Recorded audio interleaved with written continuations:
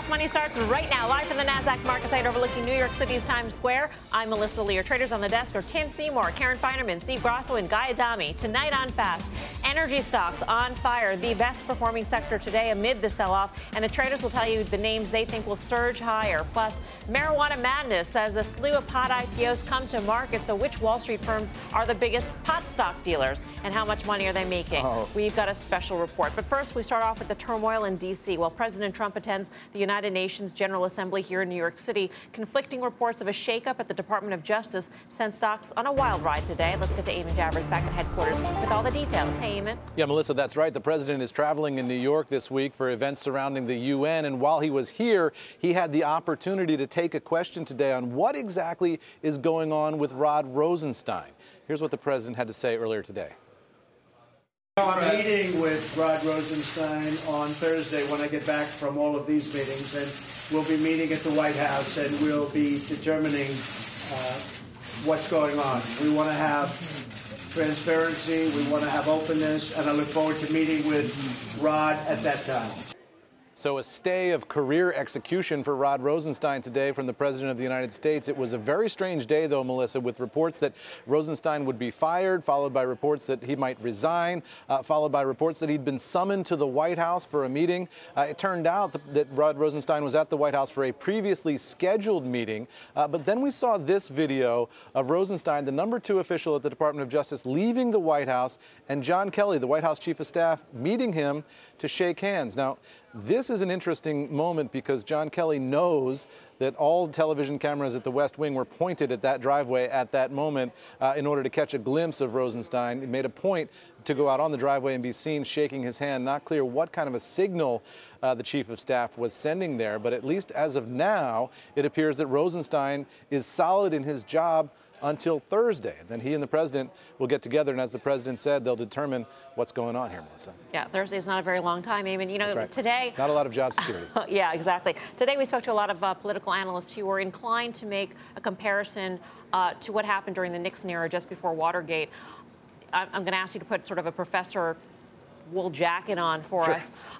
It seems to me, at least, that we're pretty far away from this being the Saturday Night Massacre. Yeah, well, first of all, nobody's been massacred yet, yeah. right? So that's not the case. And there's a sense maybe that the president would do a slow motion Saturday Night Massacre to try to slow down the pace of this investigation. But that hasn't happened either, right? So despite all the speculation of that, we don't have the president taking any steps here to interfere in any way with this investigation. All the principles are in place. The question is, does the president want to fire Rosenstein and take the political and legal potential heat that go with that decision? It seems like we don't know the answer to that, and we might not know it until Thursday, maybe not even then. The president has got a lot of reasons why he wants to get rid of Rosenstein, particularly because he appointed the special counsel in the first place. But on the other hand, the blowback could be pretty intense as well, especially ahead of the midterm elections. Eamon, thank you. You bet. Eamon Javers at CNBC headquarters for us today. And today, the rumor mill in D.C. went into full gear. Stocks sold off, the Dow having its worst day in more than a month. The Dow was down nearly 200 points, in fact, at the lows of the session. So if the chaos of the White House continues, we see an escalation of this. What's the worst case scenario for the markets? How concerned should investors be? How should we think about this as a potential or maybe current market story? Well, in this context, the worst thing that can happen is some constitutional crisis comes if Mueller is fired. If Rosenstein goes, then Mueller gets fired. That's the worst thing that can happen. By the way, with a Supreme Court that's not with a Supreme Court that has 8 people for the foreseeable future. It's challenging. But it doesn't matter what I think, but I think that the seeds of this sell-off were made over the weekend when the Chinese basically said, you know what? We have more staying power than you folks think, and we can escalate this thing as well. And that's something we've been saying for a while. I don't think the Chinese are the normal foe for this president, and I think they do have staying power. And the more you hear rhetoric like this, the more it seems like there's chaos in the White House, the less inclined the Chinese are probably to make a deal. So I think, although this was the headlines today, Mueller, Rosenstein, I think the real seeds of the sell-off came in the form of the Chinese tariffs. I think the Chinese tariffs had 10 handles of power in the market today. I think Rosenstein had another 10 handles of power in the marketplace today. But I do think that China has a long way to go before they become a huge problem for the marketplace. Having said that, if you look at the way the market is taking place right now, you can see that the market has already digested the bulk of the China tariffs. So now if we look at it, bring it back to 50,000 foot up, I think you're more concerned with D.C. midterms and what that means and what Rosenstein fits in there. Okay, so but midterms before Rosenstein. I think midterms it becomes so much more important now. The outcome of midterms based on what's going on with Rosenstein. But the president has some flexibility now with Rosenstein, I think. Well, so I think midterm elections is what it's really all about. I do think markets did move on headlines today. And I think you're talking about markets that were at all-time highs. The VIX was at an 11 on Friday. I think there's a lot of market forces here. We had an options hangover, which means I think you actually had a chance for this market to be selling off anyway. Guy highlighted the China news. No question China is going to dig in. No question China has been a factor, certainly for the rest of the globe. You also have this dynamic, which are rising interest rates. And I know it's nothing to get excited about now, but when I start to hear the ECB talking about inflation across the continent, which they have not done, I think that's been keeping a lid on rates. And I would be more concerned about interest rates in the Fed right now than I would be Washington. Yeah. Karen, how do you decipher this? Well, actually, it was a merger Monday, which very often is a good thing for markets, right? You get people excited about deals and what other deals could there be in the industries that are consolidating. You didn't see that today. I think it was on China, on trade. However, I think the Rosenstein thing was much heavier. I agree with Steve. I think that it really comes down to the midterms because the most important part of the midterms is the Senate, which I think is the less likely one to go. But if it does, that's really bad for this market. So can we game this out just for the home, for people, for me too? We're saying that Rosenstein could impact the midterm elections if things get I don't know worse, how, though. The perception I don't know of the which handling way. of the situation is fire versus resign is a major issue right now. And that could put the Senate in jeopardy. Of course it can. That's the extrapolation. Because Republicans will react to fire versus resign as well, whereas I don't think Republicans have had to resign. But after the news on Friday, I think President Trump has a lot more room on the fire side. If you're talking about what does that mean? Rosenstein, who was going to wear a tap. And then even though he's denied every single part of that time. Even story. though he's denied it, but we don't know. Failing fake news New York Times. we don't know where the truth really lies. Right. But I think there's enough of a shell game going on here that the truth is somewhere lost in the midst. So I think we're all trying to disclaim we don't really know what's going on. But if the president is creating more of what seems like a shell game, in other words, if you're planting or saying these things about Rosenstein, which make us completely discredit him. You know what? He needs to go. If you think that people are going to not pay attention to that fact and then get us back to a place where we may have that constitutional all I'm saying crisis, is that it's moved away from the Russian investigations now to a point of Rosenstein against Trump in something where people could say it's a personal issue on both sides, maybe, but it's moved definitely away from a Russian investigation reason why Rosenstein would be fired. And I don't think he's going to fire him. Okay. I think it's going to be a resignation. You mentioned constitutional crisis, and granted, I mentioned you asked in the context of worst case scenario, and we're a long way from that. But losing the Senate is not too far away necessarily compared to constitutional crisis. So is it thinking that the Republicans lose the House and they lose the Senate, and therefore the president's agenda is at risk, and therefore that's bad for the markets? Is that, I'm just trying to connect all the dots. That's probably accurate. Tax 2.0 probably gets shelved. Any infrastructure deal probably gets blocked, or some gridlock that we haven't seen in quite some time gets put into place. Markets typically like gridlock. In this case, maybe not so much, because a lot of the rally's been predicated on a lot of these things going through. Again, I'll say this: I'm not. Politics are interesting, but that's not. What I think we should be focused on is exactly what Tim's saying. Interest rates are going higher. The central banks around the world are in play. And this China tariffs thing that the market is discounted because they think there's going to be some reconciliation is still on the table. Okay, so let's say we have all those risk factors, and you throw in a sprinkle of Rod Rosenstein if you are in that camp, Karen and Grasso. Just a sprinkle. Just a little a dash. Dash, healthy serving, whatever is your belief in terms of what will happen. What are the sectors that you want? I mean, do you change the way your portfolio is constructed? Do you get more defensive? Do you buy more protection? I would probably buy more protection here, because even though, the VIX moved up, it's still at a pretty attractive rate to buy protection. So I don't like to try to trade around whatever the story of the day in this White House is. That's a really dangerous game. But for me, down here, this VIX, I think, is a relatively cheap insurance to buy on your portfolio. I think you have to lighten up on the market. Rosenstein, we've heard about the China tariffs. We know where the players lie. We don't know how Rosenstein is going to work out. I think you have to be a seller of the market. You have to lighten up. But that is in what though? What would you lighten up in? A large cap tech. I would. What the ships that have got you here I would lighten up on that. I would lighten up on the outperformers. I think energy could probably stay because that's been a laggard up until recently. So you could stay in energy, but I would sell the overall market. And that's where I was going. Commodities. So you started to see copper recover. Oil is basically at near 4-year highs, okay, folks? And you heard basically Russia and Saudi over the weekend basically indicate they're willing to take oil over $80. It also seems like, at least in Russia's case, they're certainly doing what they can to disappoint Trump if he's at least been trying to job on that.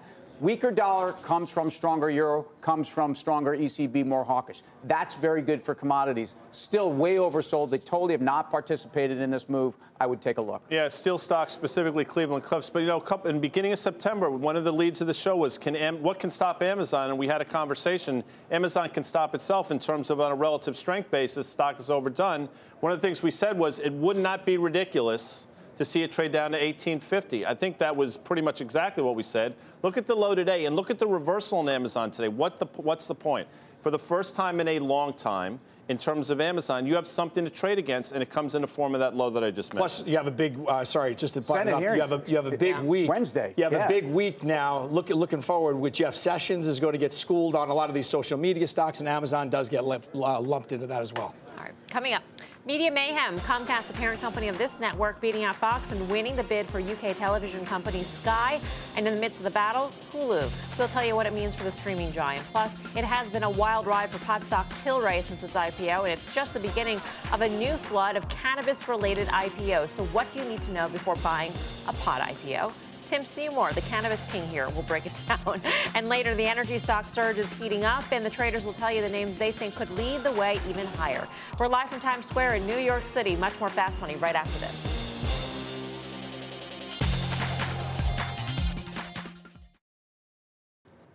Welcome back to Fast Money. Comcast officially emerging the winner of its long-fought battle over media company Sky, and that could have big implications for streaming giant Hulu. Let's bring in Julia Borston from Los Angeles with all the details. Hey, Julia. Melissa, Comcast is paying $40 billion to acquire British broadcaster Sky, topping the bid of 21st Century Fox and its new owner Disney by about 10%. Comcast paying about 38% more than it initially offered for Sky. Comcast saying that Sky will increase the company's international revenues from 9% to 25%, giving the combined businesses 53 million customers globally to allow it to invest more in content. Now, on the winning bid for Comcast over the weekend, Comcast shares losing about 6%, Fox shares gaining 1.5%, while Disney added 2%, and rival Netflix gained 2%. Sky shares up about 8.5%.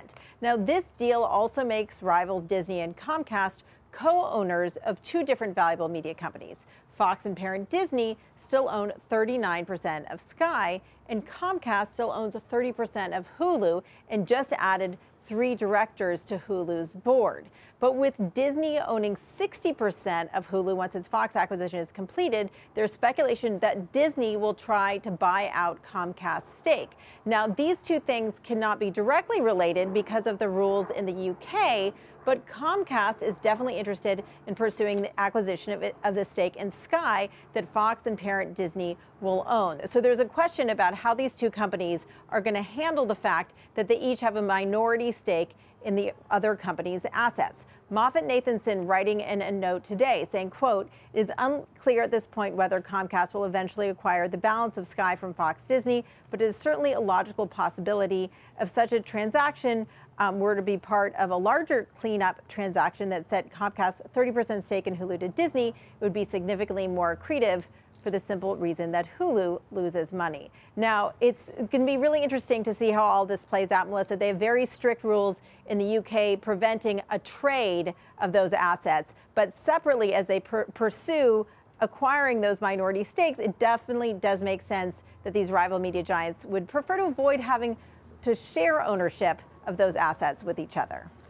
I mean, could we be in a position, Julia, where Fox urges its own shareholders not to accept the Comcast offer, and so it does remain the minority holder in Sky, which would make it much more complicated for Comcast? Yes, so that's, I mean, it's very possible that Fox/Disney would choose to hold on to that 39% of Sky. For the deal to go through, for this deal that was announced this weekend to go through, Comcast just needs to get the shares of 50% of the shares to approve the deal. So as for that 39% minority stake, we'll have to see what happens to that. Still in play. Very complicated. Julia, thank you. Julia Borston in Los Angeles breaking it down for us.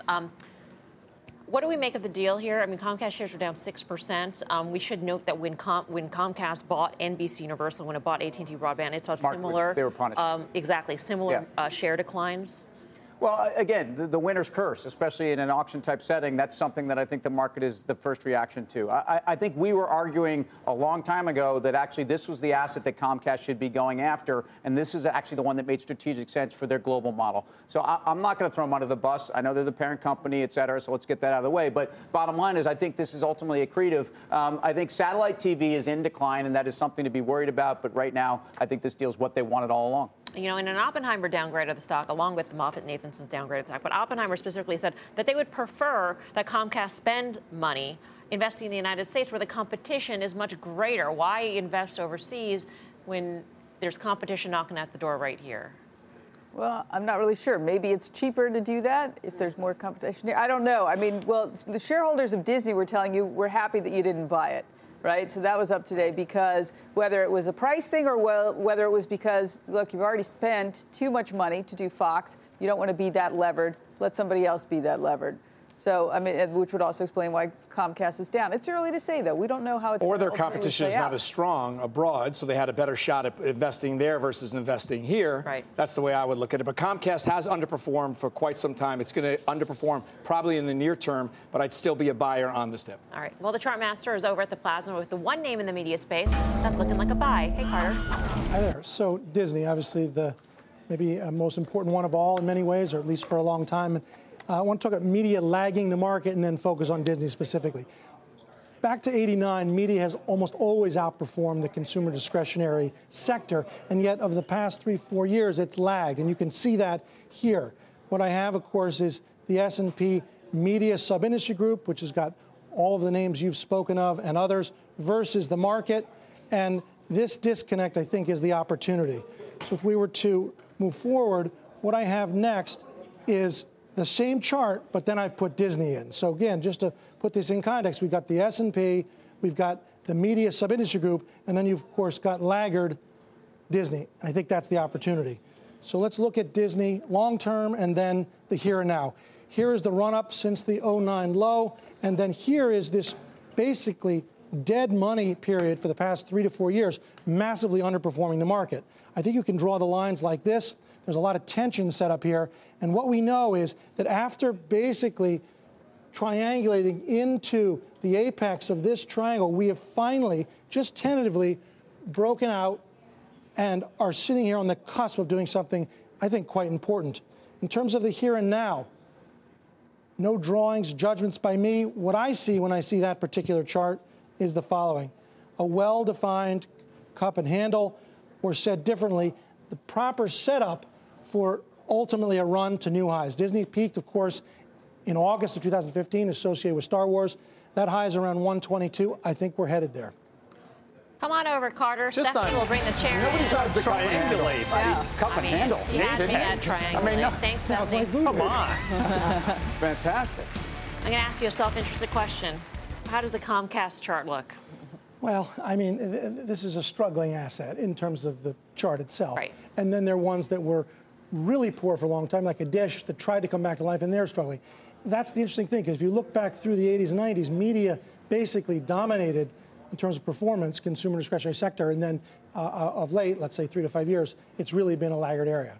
Disney is the opportunity, I think. So when you see Disney as being the opportunity, and you overlay it, of course, with the rest of the sector and the rest of the space, do you see that they might go up together and Disney might outperform, but nonetheless the whole sector can move higher? Well, there's also not sort of a spin to this, but this might just be a heads you win, tails you win. If and as the market keeps going, Disney trading at 16 times versus 21 for the market has some defensive characteristics, quite possibly. And indeed, it also is the opposite, right? If the market falters, those defensive characteristics might just hold up. my technician friend, did Netflix do what it needed to do on a technical base? Yes. Traded down to 305-ish, that April level that we exploded from. It's been off to the races. Scratching next year, by the way. Say no more. You really hit a chord. You see how excited he got? He just like His eyes lit up like Christmas morning. You should go up there and draw it. Right. No, it was perfect. Right, came down, finding support where it needed to, and showing relative performance where it needs to. All right. So on your chart, I see your cup and handle, which, okay, I guess that's great. Is that in any market, flat market, or is there any kind of caveat that you have for that chart to continue higher? Sure. So formations, they're reversal formations. It's how something that tops out or bottoms out. What that is a stock that comes to life, falters, goes back to the level, and then falters again, but falters in a more shallow way. That's the cup and then the handle. Ultimately, what it is we're probing those highs, and the prospect is the longer you spend at a high, the more tension there is ultimately to exceed it because you're removing supply. You're removing from people from above who, having now gotten their money back, are out of the market. Carter, Cup and handle. Thanks. Carter Braxton Worth. He gave a little Louise Yamada stuff there. The longer in space, the higher in outer space. Remember that whole the base, thing? the higher in space. Get it right. Come on. You're Poor close. Louise. I hope Close. she's not listening to you. Of course she You is. like Disney? Well, I like Disney. I'm long Disney. I would make an argument that when he said heads you win, tails you win. Is that what you said? Are you still here? Yeah. Okay, he's still here. Heads you win, tails you win. I don't know if we goodbye the guests. So, I did. Did you say thank you, Carter? Thank you for being here, by the way. Excellent stuff. So, but my view is that Disney is actually bringing the whole sector up. Remember, Disney was the multiple everyone else traded off of. Disney is at 16 times. If you believe Disney is worth a 16 times multiple, you start to say the rest of the media sector is going to begin to retake those multiples that they lost a year and a half ago. And I think they do, and I think that Comcast chart does. Yeah. Karen? I like CBS. I liked it for a little. I liked it since all of the controversy started, and I think it is possible we could see a deal. Yeah. Discovery Communications, quickly. We started talking about that stock. I think it was $24, 31.5 now. I think Seeking Alpha, Delivering Alpha, that thing was one of the best ideas. Yeah, thank you. That was an idea that day, if you recall. The CNBC conference. That's what I said. Get it right. I mean, it's hard for me. I'm getting older. I forget would. things. I did Carter Worth, though, by the way. Yeah. He's Glad gone. you still remember that. Thank you. For more on what the Sky Comcast bid means for this deal space, head over to CNBC.com. I'm Melissa Lee. You're watching Fast Money on CNBC, first in business worldwide. In the meantime, here's what else is coming up on Fast. The stock market just had a major shakeup, and we'll tell you what it could mean for your portfolio and why it might mean it's time to make a trade. Plus, Wall Street's got a new pot dealer. We're talking Dr. Tobacco. As the cannabis craze heats up, we'll tell you which firms are raking in the cash on hot pot IPOs and the names that should be on your radar when Fast Money returns.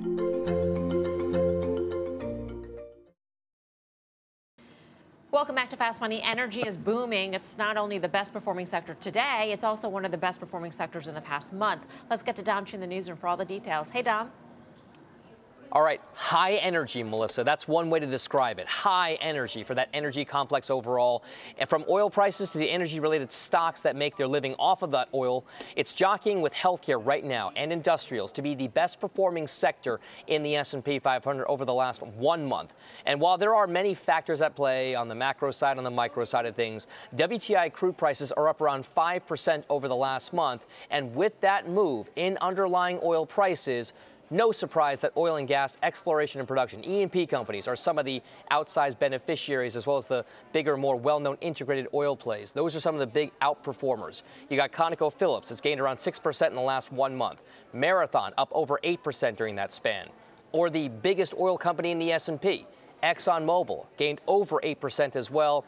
Then you got a fellow E&P company, Apache, up 9% plus, and then Hess is up nearly 11%. Now, the focus has been on the supply and demand dynamic, as some investors really kind of worry about signs of slowing economic growth in emerging markets. At the same time, OPEC has said it won't be boosting oil output, and sanctions on Iran further crimp that supply. So, Melissa, the momentum has been there for the oil and energy sector bulls overall. We'll see if it stays that way.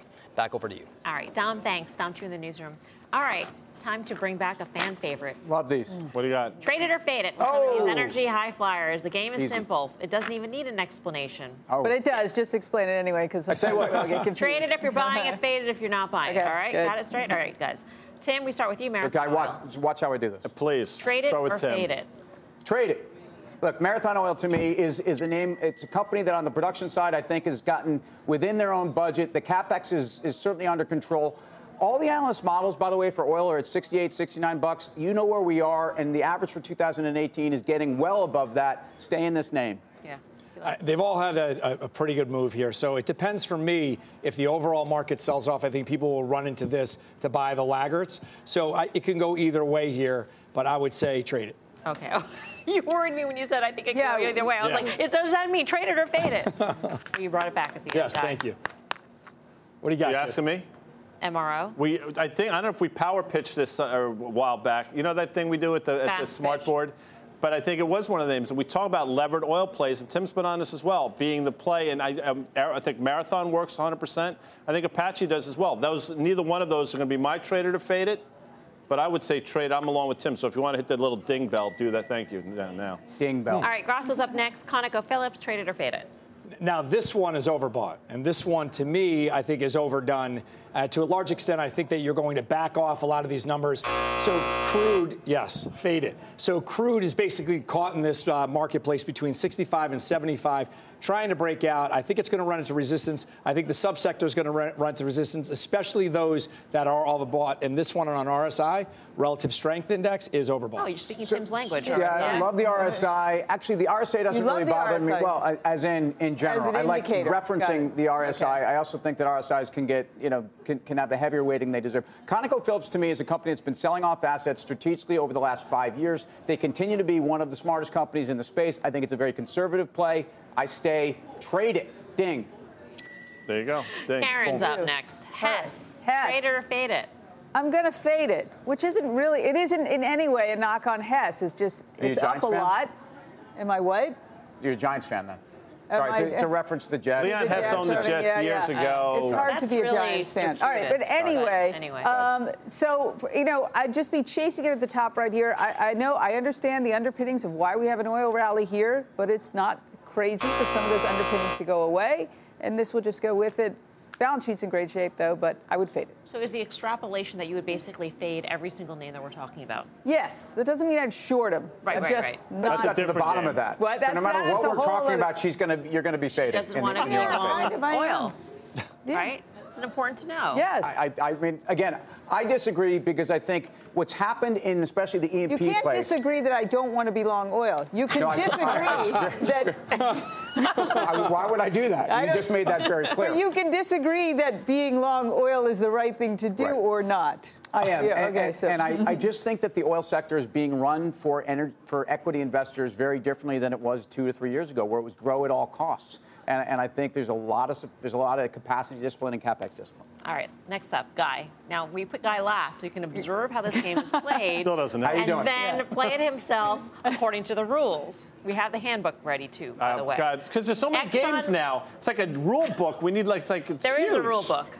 And there are bylaws. This one I think I get. ExxonMobil, trade it or fade it? Trade it. See that bang? Put the ding bell up there. See, and I'll tell you why. Now, Exxon's been in a 4-year downtrend going back to July of 2014 or so. However, if you look, major double bottoms at $75. They've grown into their valuation. Only trades about 15.5 times forward earnings, and they probably have close to 20% EPS growth. So if we can somehow magically get above $90, I think this is off to the races, and I think it absolutely makes a run to all-time highs. So I say trade it, ding it again if you want, Mel.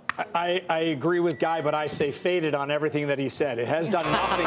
It's rallied back aggressively. This one actually is overbought on an RSI as well, running into resistance around that $89 level. And this is where I think you have to sell the stock because it really does nothing when it gets to this level. I just quick, does the 3.8% dividend, do you not? It's big, but that can go away in a day. If you like it's like a cherry on top of a sundae, which, by the way, I haven't had in quite some time because I'm trying to whittle myself down.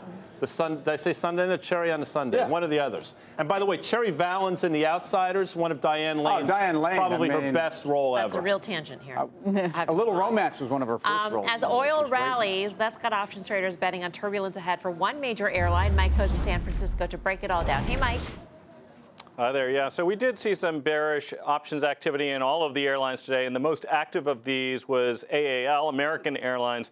And the most active option in American were the October 41 puts. Over 1,100 of those traded for an average of about 55 cents. Buyers of those puts are making bearish bets that it could fall below the $41 strike price by the 55 cents that they paid. That would be a decline of about 5% or so within the next 25 days, which is where October expiration is.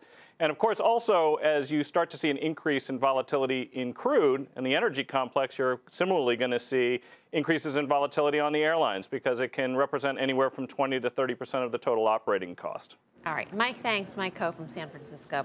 For more options action, check out the full show Friday, 5:30 p.m. Eastern Time.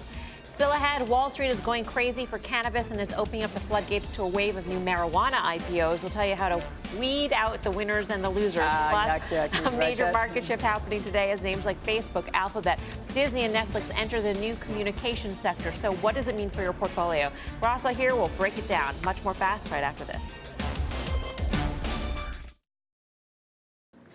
Welcome back to Fast Money. There is no secret that investors have been hot for pot stocks, and it looks like the cannabis craze is about to get even hotter thanks to a number of banks working to drive upcoming deals and IPOs in the space. Leslie Picker is back at headquarters to tell us who Wall Street's biggest pot dealers are and how they can shape up the cannabis market. Hey, Leslie. Hey, Melissa. Even though shareholders are giving back their gains from last week's pot stock surge, there's one group that still appears to be capitalizing on the cannabis industry, the drug dealers. No, not that kind of a drug dealer. I'm talking about the banks advising on all the deal making in the industry. About $500 million has been raised for cannabis companies through IPOs, while nearly $8 billion in M&A has been inked. And that has been a boon for Canadian banks. Yes, our neighbors to the north don't usually appear at the top of the so-called league tables ranking deal advisors. Those spots are typically occupied by large American firms like Goldman Sachs and JP Morgan. But when it comes to the cannabis industry, Canadian banks like Canaccord Genuity and BMO Capital Markets rank higher. While it's not illegal for U.S. firms to participate in these deals per se, the fact that pot is legal on a federal level in Canada makes it easier for their banks to participate. That's according to Harrison Phillips of Viridian, which advises the pot industry. The rules as they stand today play in the favor of Canadian operators and institutions, investment banks included. So rather than for operators and investors trying to price the risk of federal illegality, they've moved to the capital markets that are more favorable to this space. And don't expect this deal flow to slow down anytime soon. Aurora, a few days ago, spun off Australis Capital on the Canadian Securities Exchange. A hydroponic equipment specialist is planning an IPO next year. Denver-based M. Jardin, which cultivates and processes cannabis, is expected to go public in Canada through a reverse merger, Melissa. All right, Leslie, thank you. Leslie Picker back at headquarters. So could this possible incoming flood of pot IPOs spread out in some of the money investors are pouring into these hot stocks, or is there more room to run here? And I guess the thinking before, Tim, was that there is something embedded in the valuation to the U.S. listed stocks, because they are U.S. listed versus Canadian listed, and it's just not within some charters to invest in Canadian stocks for institutional investors. So you've opened that up to U.S. investors. You've obviously opened them up to the biggest trading exchanges. So if I was going to be looking at the sector now and what's the best way for investors to really approach it, I would look at three different things. I mean, first of all, right now I think there's major, let's call it deal disruptions. So there's heavy, I wouldn't say it's fatigue, but I know of 25 to 30 deals coming in the next month or so, and I think this is something that will continue to be an issue for investors. I think yesterday's price action is not tomorrow's price action. You've had a major move in the sector, and investors that think that they're all going to go up. Look, the dedicated guys are rotating out of some into others, and there's dedicated money and there's crossover money. I think we spend more time seeing what the crossover money does to the U.S. market. Second, stock technicals. Again, it's very important to understand, folks, what are you investing in? What's the size of the issue? Where is it trading? Is it trading in Canada? Is it trading here? So we talked about that dynamic. A lot of these stocks also eventually trade in the pink sheets, which is the over-the-counter market, and that's very important. I would warn investors that those markets are less transparent. There's less volume there, and I think there's potentially more volatility, even though the pink sheets for a lot of these Canadian names have been a very robust place to play. And finally, look, just the fundamentals for these names. Understand, has this company been in business before? Are they making money? Did they suddenly slap a cannabis tag on their name and suddenly get a different valuation? Alignment. Like a blockchain kind of, So I would just say anytime there's a hot sector and there are companies, and I've seen this in the biopharma space in the last couple of weeks, a lot of companies that really could make an argument they soon will be in cannabis. And I'm not saying these companies have done that, but I've watched $2, $3, $5 billion companies have big rocket ships in the last 2 weeks, I think you have to be very careful. So finally, I don't know if we still have these charts that we talked about looking at the entire sector. But if you look at the sector, the bottom line is it's had a major run. So if you look at a global cannabis index, the index I brought together today is by NCV. Alan up there, those guys do a lot of work. This is a global index. You can see basically since that Constellation deal, the entire sector is up over 40%. So for investors that think it's going to be the same move over the next 3 to 4 months, I think you have to be very careful. Again, what makes up an index? That's changing every single day. And the good news for folks is that you're getting a little bit more of a peripheral, wider. It's not just production, but it's the brands, it's the packaging, it's the other parts of the sector that are very exciting. Right. Do you think that this onslaught of new IPOs will how many of them will get done? Is there enough demand there for all of them to get done? Yeah, I mean, look, I think they will all get done, or I think most of them will get done, especially if it's a real company that has real financials. A lot of these companies have been waiting for this moment. I think the question is, at what price will they get the valuation, or will the aftermarket do what it did in some of these names? I think the marketplace has a lot of room to grow here, and it has a lot of room for all the players to be successful. You have a lot of beverage companies that still need to be disrupted or find counterparts. You have the cosmetic industry that still needs to find some counterparts. I'm still long Canopy. I'm still long Kronos. I think Tilray, after that big move up and down, is probably a buy again. Right, Guy? GW Pharma, I think we did a power pitch for that sucker a year or so ago. Why are you making a face? Because just 15 minutes ago, we told you it was fast pitch and not power pitch. It was power pitch then, no, I think. It was so long ago. That's what we call it. It's probably gotten a little ahead of itself. But if you look, Morgan Stanley just, I think, resumed coverage, $191 price target, as did Stifel. This group is going to go up. GW Pharma, by the way, is a name. Slow and steady wins the race. So if you want to be in a name without that much beta, this is the one, I think. All right, still ahead. It is the new face of media. The market getting a makeover today as Facebook and Netflix enter the communications sector. We'll tell you what it means for your portfolio. Plus, check out this stock heading its lowest level in nearly a decade today, down more than 50% from its 52-week high. Can you guess what it is? The answer when Fast Money returns.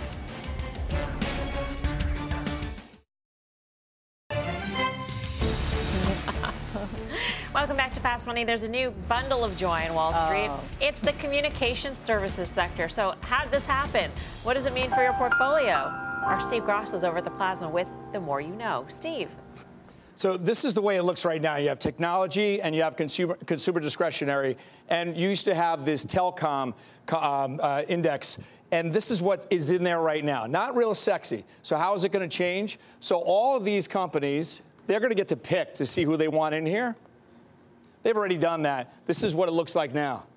So you've got Alphabet, you've got Facebook, which is coming over here, Activision Blizzard, Electronic Arts. So not only are they going to grab all these names, but they're going to grab your traditional media stocks here as well. So CBS, Disney comes over. And now this is what the major shakeup is. Netflix is going to be over here as well.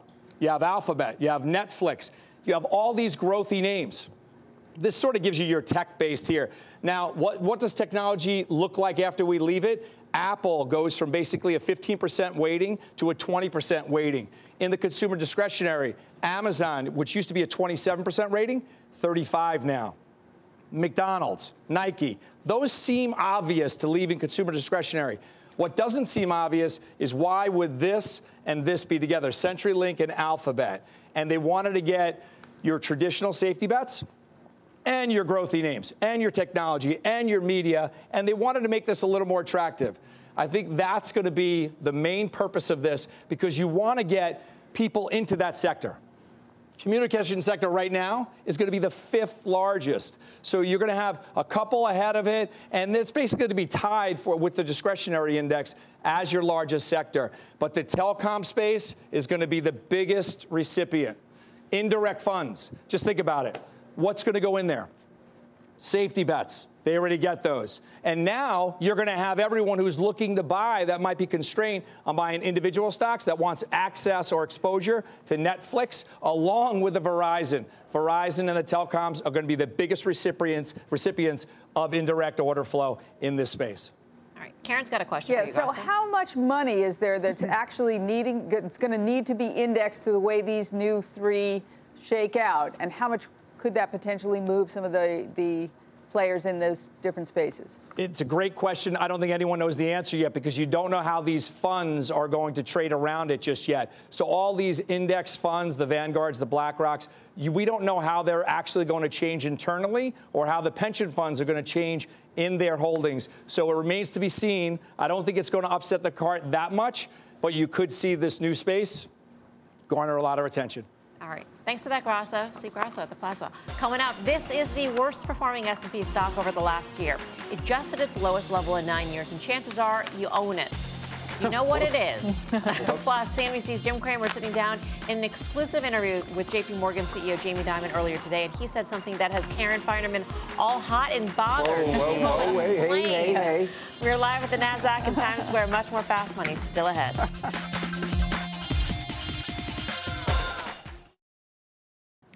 Welcome back to Fast Money. CNBC's Jim Cramer sitting down in an exclusive interview with JP Morgan CEO Jamie Dimon earlier today. Dimon getting candid on everything from his stock to a run for office, but it was something he said about buybacks that had Karen here a little hot and bothered. So we thought it'd be the perfect time to play.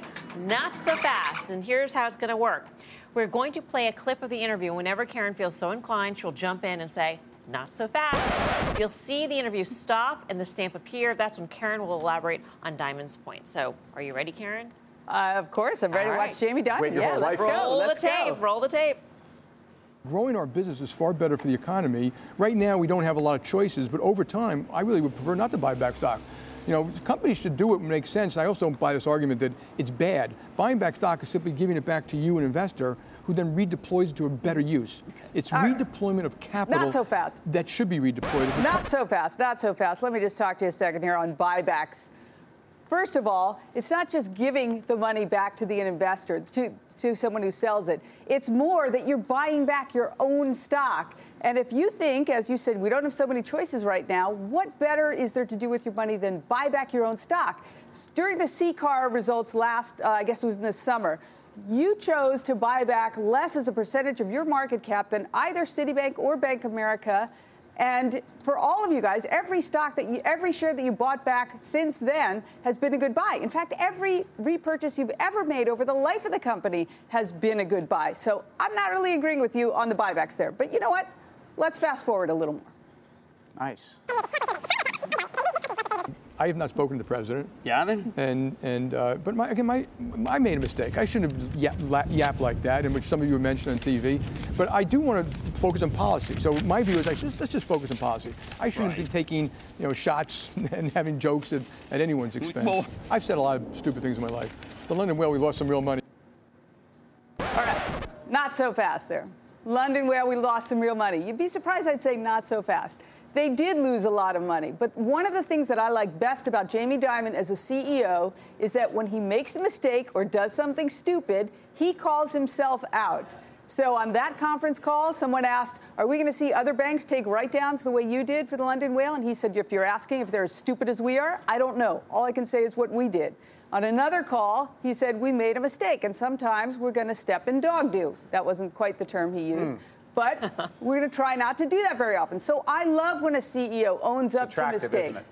Yes, I mean, he's attractive with or without the mistakes, but calling them out is, I think, one of the best things about him. I think it makes for a very good CEO, and it makes for credibility, it makes for little hearts and happy investors. And I've been a JP Morgan investor for a long, long time. Is that how you feel about the stock? That's how I feel about Jamie, and I'm long. All right. It's hard to, separate the two. Yeah. You can catch more of Jim's exclusive interview with Jamie Dimon on Mad Money at the top of the hour.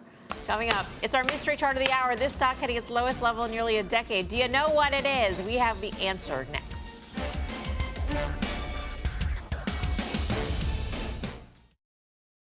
Welcome back to Fast Money. Time to reveal our mystery chart. What stock is down more than 3% today? 53% off its 52-week high and trading at its lowest level since July 2009. Well, if you guessed GE, General Electric, you're right. What would you do with GE here, Doug? I still think you got to stay away with it. You do a great show every Friday at 5:30. It's called Options Action. From time to time, I'm allowed to grace that show. A few weeks ago, I was allowed to grace that show. We did a tag team with Michael Coco Beware. If you recall, GE at the time was trading 13.5, and we talked about putting on a bearish position, and it worked out quite well. I still think the path of least resistance is lower. Again, if GE can't rally on the tape that we've seen, when is it going to rally? Just quickly, are you still long? I've got a Toho position. I tell you what, I think some of the parts for this company still make sense. So, what I have left, I'm staying in. All right, final trade time. Tim, what do you say? Yeah, so we talked about energy stocks tonight. Chesapeake is one of these. It's actually a recovery story. They've been asset sales. I think the balance sheet continues to get better and better.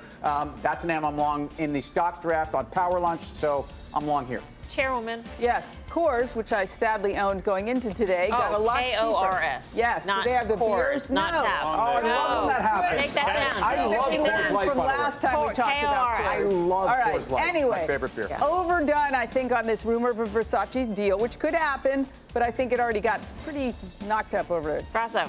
Lennar's had incredible headwinds. I think it's time to buy it again. Earnings October 3rd. I'm still long it. Jamie Dimon is dreamy, as is Discovery Communications. That does it for us here. See you tomorrow at 5 for more. Mad Money starts right now.